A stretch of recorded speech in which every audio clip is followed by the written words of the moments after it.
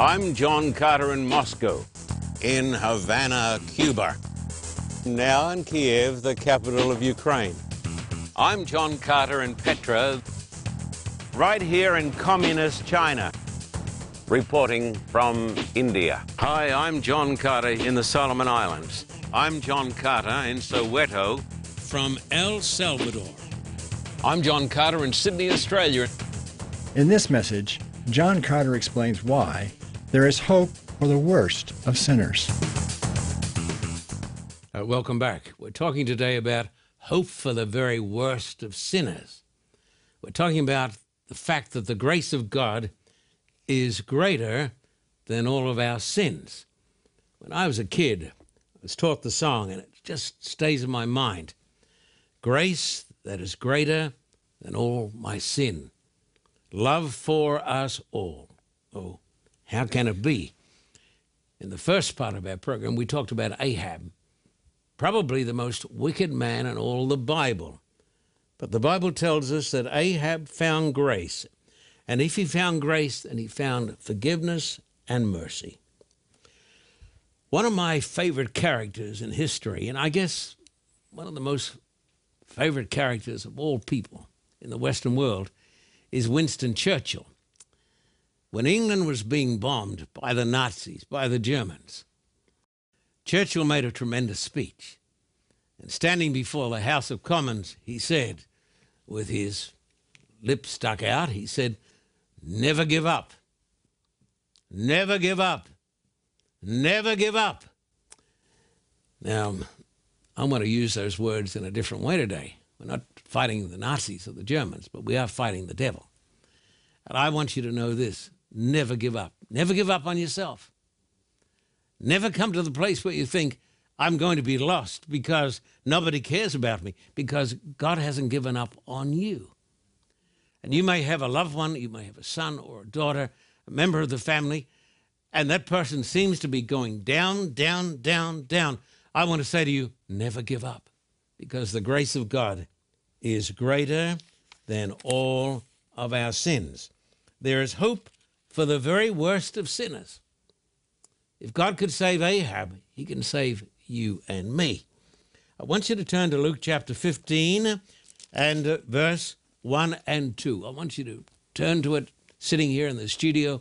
The great audience out there, I want you to follow along with me. Then all the tax collectors and the sinners drew near to him to hear him. And the Pharisees and scribes complained, saying, "This man receives sinners and eats with them." And Jesus said to the Pharisees, well, for the first time, guys, in your lives, you're right.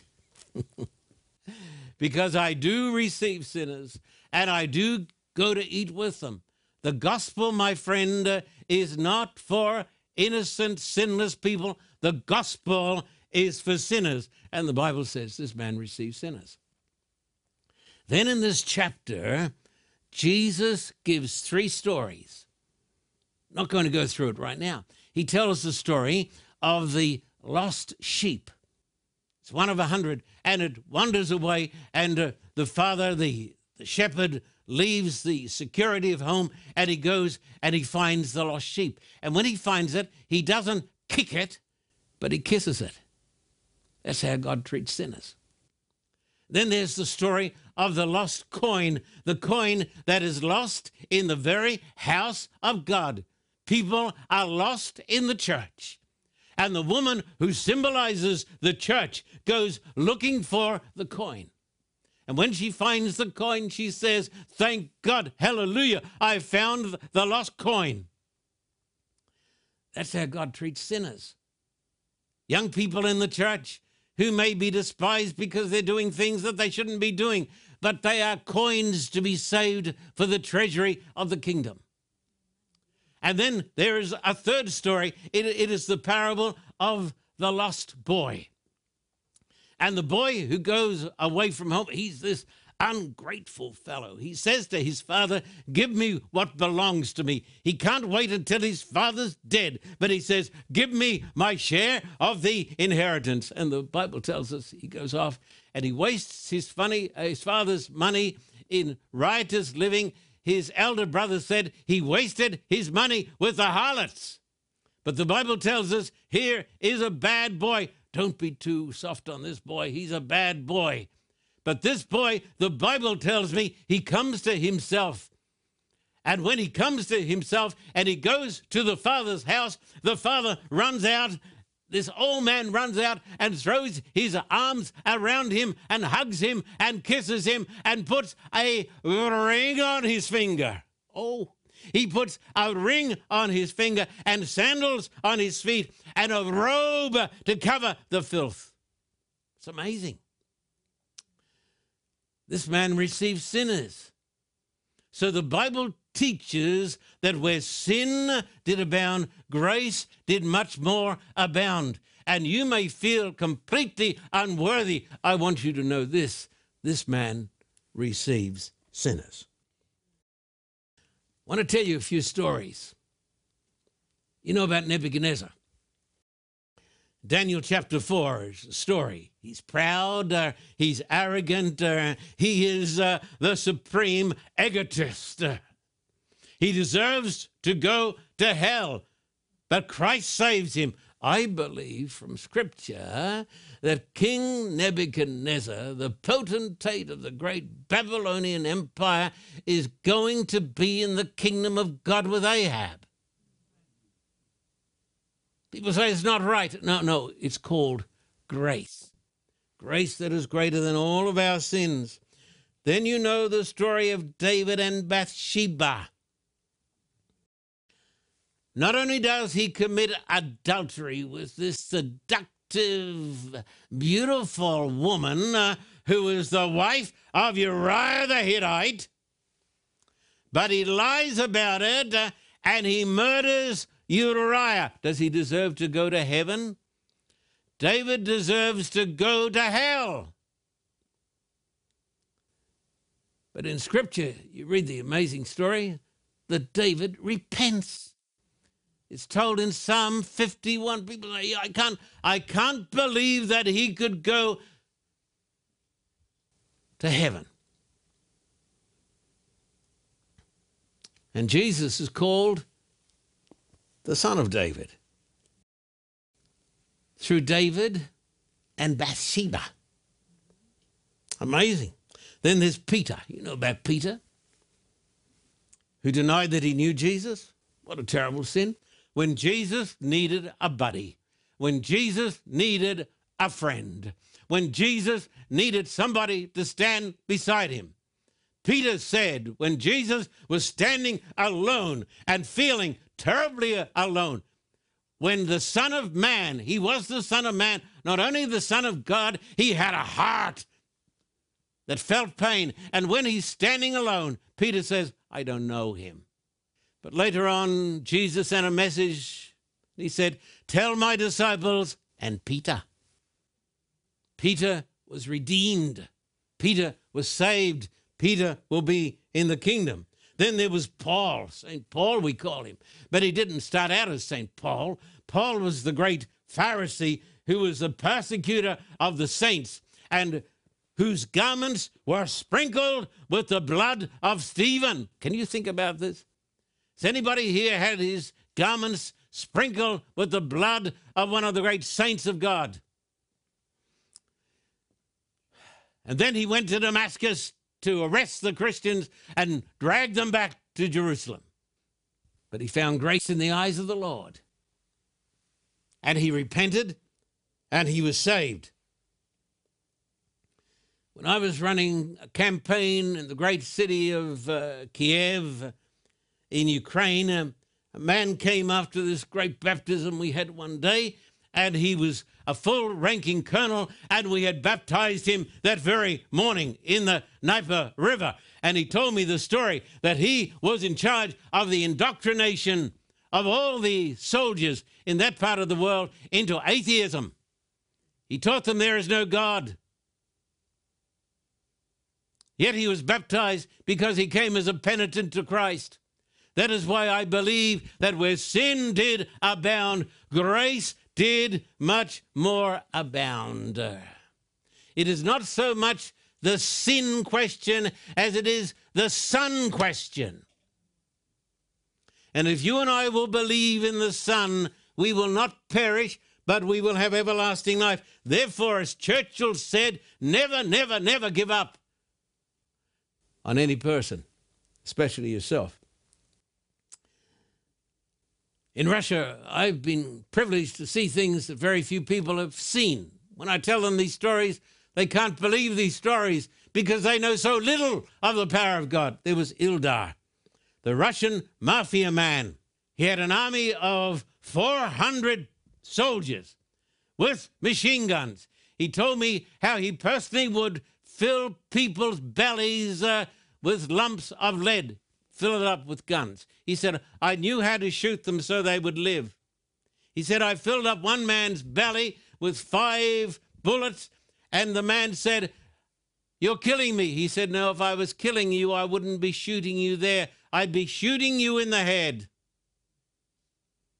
But this man, by the grace of God, and I give glory to God, this man received our videos of a full evangelistic series. This is why I believe in evangelism. People who don't believe in evangelism do not believe in the power of God because they've never seen it. It doesn't operate in their own lives. They're playing a game which is called church, but they know nothing of the grace of God. Ildar received our videos, and after watching the first one, he was immediately converted. You say it's impossible. Impossible for man, but not impossible for God. He went out and shared his message with his team of Russian mafia soldiers, and they gave their lives to Christ, and they built a temple for the glory of God, which I've been in. I know it's true. There was Vasily, his lieutenant. These are some of my mafia guys.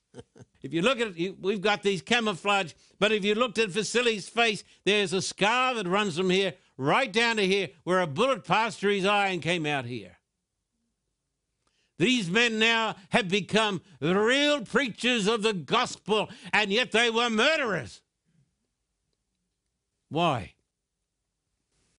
Because of grace that is greater than all of our sins. Sergei, one of 3 gangsters who came to our meetings in Nizhny Novgorod, 3 came and they're all threatened by the mafia. We're going to murder you unless you give up this faith. They said, at least Sergei said, then shoot me, because I cannot give it up. The other 2 whom we had baptized gave up the faith. Not all stand for Christ.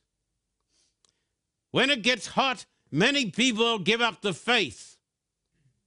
But Sergei said, never, never, never. And the mafia was so impressed with the faith of this man, with his passion and his devotion, that they said, and then if God has forgiven you, then so will we. So they forgave him for the sin of leaving the mafia. You've all heard, I'm sure, of Corrie ten Boom. That Dutch lady. They had a jewelry shop and a house, and they took in Jews, and they hid the Jews in secret compartments. And they were betrayed by a neighbor. How despicable to betray your own country, but to betray God's people and to betray refugees. How satanic. So Corrie, young Corrie, old Corrie, sent to a concentration camp. Her father died, of course, beaten to death by the Nazis. These evil people, these evil racists, these God deniers that were made up of all the religions of Germany. No. These folks were atheists. No. They were anti-Christians, but they belonged to all of the church, the Lutheran Church, the Catholic Church, the Baptist Church. All the churches said, Sieg Heil. You know why? Because they had never known Christ. They followed the church. They didn't follow God. What about you? After Corrie got out miraculously from the concentration camp, her sister died. Starved to death, beaten by death, her father died. She was let out by a mistake. She was giving a meeting somewhere in Holland. And she spoke about how she had decided to forgive the German Nazis and her Dutch neighbors who had betrayed her. You say, oh, that's not hard to do? No, because you never had to do it. If you can't forgive people, don't expect to be saved. If you can't forgive your enemies, don't expect to be saved, Jesus said. And one night after she had the meeting, a big German came down the front and said, Corrie, do you remember me? She said, no. Yes, you were my jailer. The man who had been responsible for the death of his sister. He said, how about a hug? How about a hug? He said, Corrie, can you forgive me? And she did. That is called grace. How you treat your enemies or people who hurt you shows whether you are in the grace of God or not.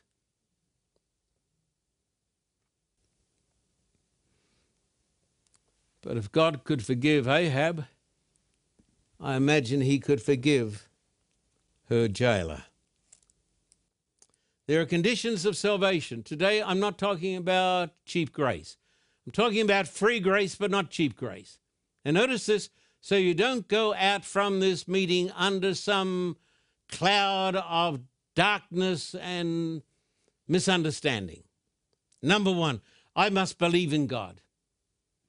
This grace is for those who believe, and believe with their hearts and their minds. Number two, it is for those who trust in Christ. To trust in Christ means that I will not trust in my good works. I will not trust in my own merits. I will trust in the merits of Christ, because I have no merits of my own. Number three, now it gets difficult. I will acknowledge my sins. I will acknowledge my sins, and this will lead to repentance, whereby I will say, after I acknowledge my sins, number four, the next point, I will repent.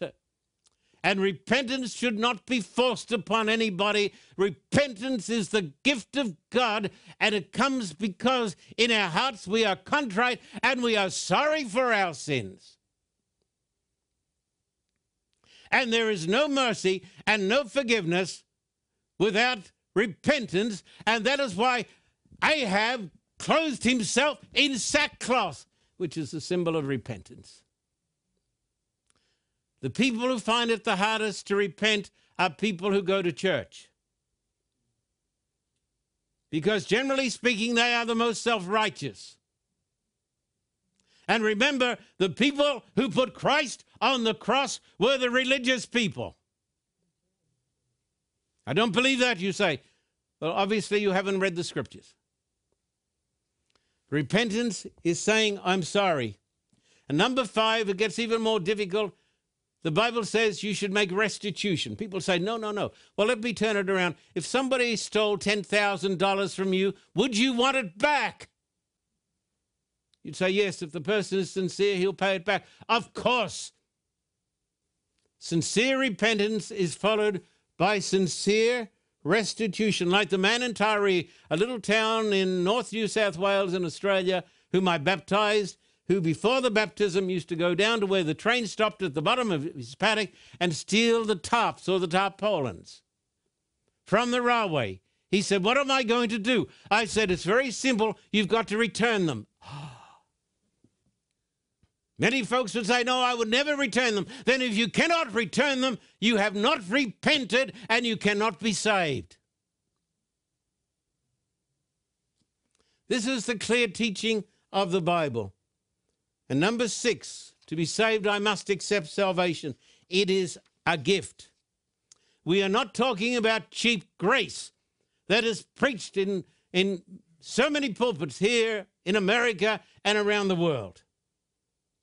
Dietrich Bonhoeffer, you know him? He was one of the great Germans of the Second World War, and he stood out against Hitler and refused to give the Sieg Heil or follow him. Bonhoeffer was a pastor and a theologian, one of a tiny minority. The British gave him sanctuary in London. But when the persecutions became intense, he said, I must return to Germany and be with my people. He was a Lutheran. He wrote this, cheap grace is the grace we bestow on ourselves. Get that? Cheap grace is the preaching of forgiveness without requiring repentance, baptism without church discipline, communion without confession. Cheap grace is grace without discipleship, grace without the cross, grace without Jesus Christ living and incarnate. Because he had true grace, in the end they came for him and he was hung up, put to death by the Nazis. We're not talking counterfeit Christianity, not cheap grace, but caustic grace. Grace that reaches down from the cross of Christ and redeems. It is grace that forgives. It is grace that transforms. I'm now back in Brisbane and the choir is singing, the mission choir. Sinners Jesus will receive. Sound this word of grace to all who the heavenly pathway leave. All who linger, all who fall. Sing it o'er and o'er again. Christ receiveth sinful men. Make the message clear and plain. Christ receiveth sinful men. Anybody who will come and repent and believe. So come now, there is hope for the worst sinner. There's hope for you and there's hope for you and there's hope for me. But I must feel my need. Some years ago, as you folks, some of you know, we're going to Manila for a big citywide campaign. I don't like to use the term crusade because of its connotations in the Dark Ages. In Australia, we never called it an effort. What a terrible word that is. I'm going to have an effort. Talk about, I mean, that's odious. We called it a mission. So we're going to have a mission to Manila. And when I went there many, many years ago, when I was a young man, and I had some fire in my preaching, and I had some energy, I was taken into this high security jail and I preached a sermon, my first one I've ever preached, on death row. These young men were going to be executed in the electric chair. You know what I preached on? Christ in the electric chair, Christ on the cross, Christ on the gallows. And as I made an appeal, they broke down, they cried, they came, stood around, held on to the bars. Then Dr. Graham Bradford, my old buddy, and I took them into an adjoining room, and there was a tank of water, and we took these young men, these young convicts, down into the water, and we baptized them in the name of the Father and the Son and the Holy Spirit on death row. So if Jesus can save murderers and adulterers and fornicators, somebody said he can even save self-righteous church members. They're the hardest to save. I've been a pastor more than 50 years. I know what I'm talking about. Nobody is too hard for Jesus. Grace that is greater than all my sin. Sing it again, I say to the choir. 5 years of age, sinners Jesus will receive, even me with all my sin. Sing it o'er and o'er again. Christ receiveth sinful men. See my servant, see Ahab? He's in sackcloth. Therefore I will not do to him what I said I was going to do.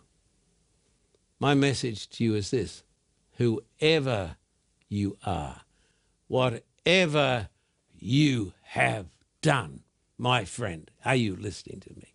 Whoever you are, whatever you have done, there is mercy and forgiveness and heaven for you, because where sin did abound, grace did much more abound. And we say, glory to the Father, and to the Son, and to the Holy Spirit, through Jesus Christ our Lord.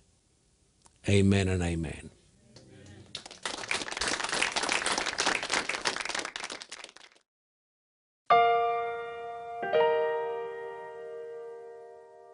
Hello, friend. I'm John Carter. Behind me is the great city of Manila, the capital of the Philippines. Did you know, this is quite amazing, there are more people living in this area than in New York City, and Christ died for these people. We came here, a long time ago, back in 1984. What's that, 35 years ago? And we came here with a team of young people, and we came to the PICC. It is our intent to come here, hire the biggest hall that's available, the greatest outdoor stadium, whatever it takes. You've got more than 20 million souls out here. And I say it again, these are people for whom Christ died. I'm asking you to pray for the people of the Philippines. Please pray for the people here in Metro Manila. And please write to me, John Carter, Post Office Box 1900, Thousand Oaks, California 91358.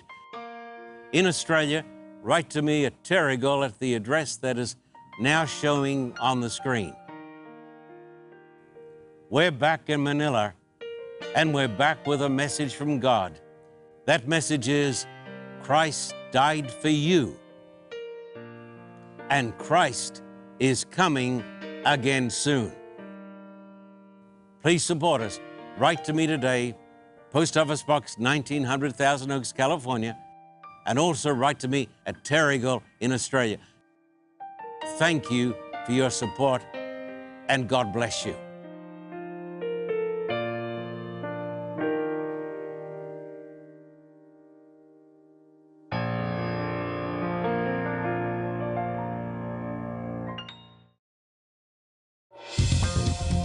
For a copy of today's program, please contact us at P.O. Box 1900, Thousand Oaks, California 91358. Or in Australia, contact us at P.O. Box 861, Terrigal, New South Wales 2260. This program is made possible through the generous support of viewers like you. We thank you for your continued support. May God richly bless you.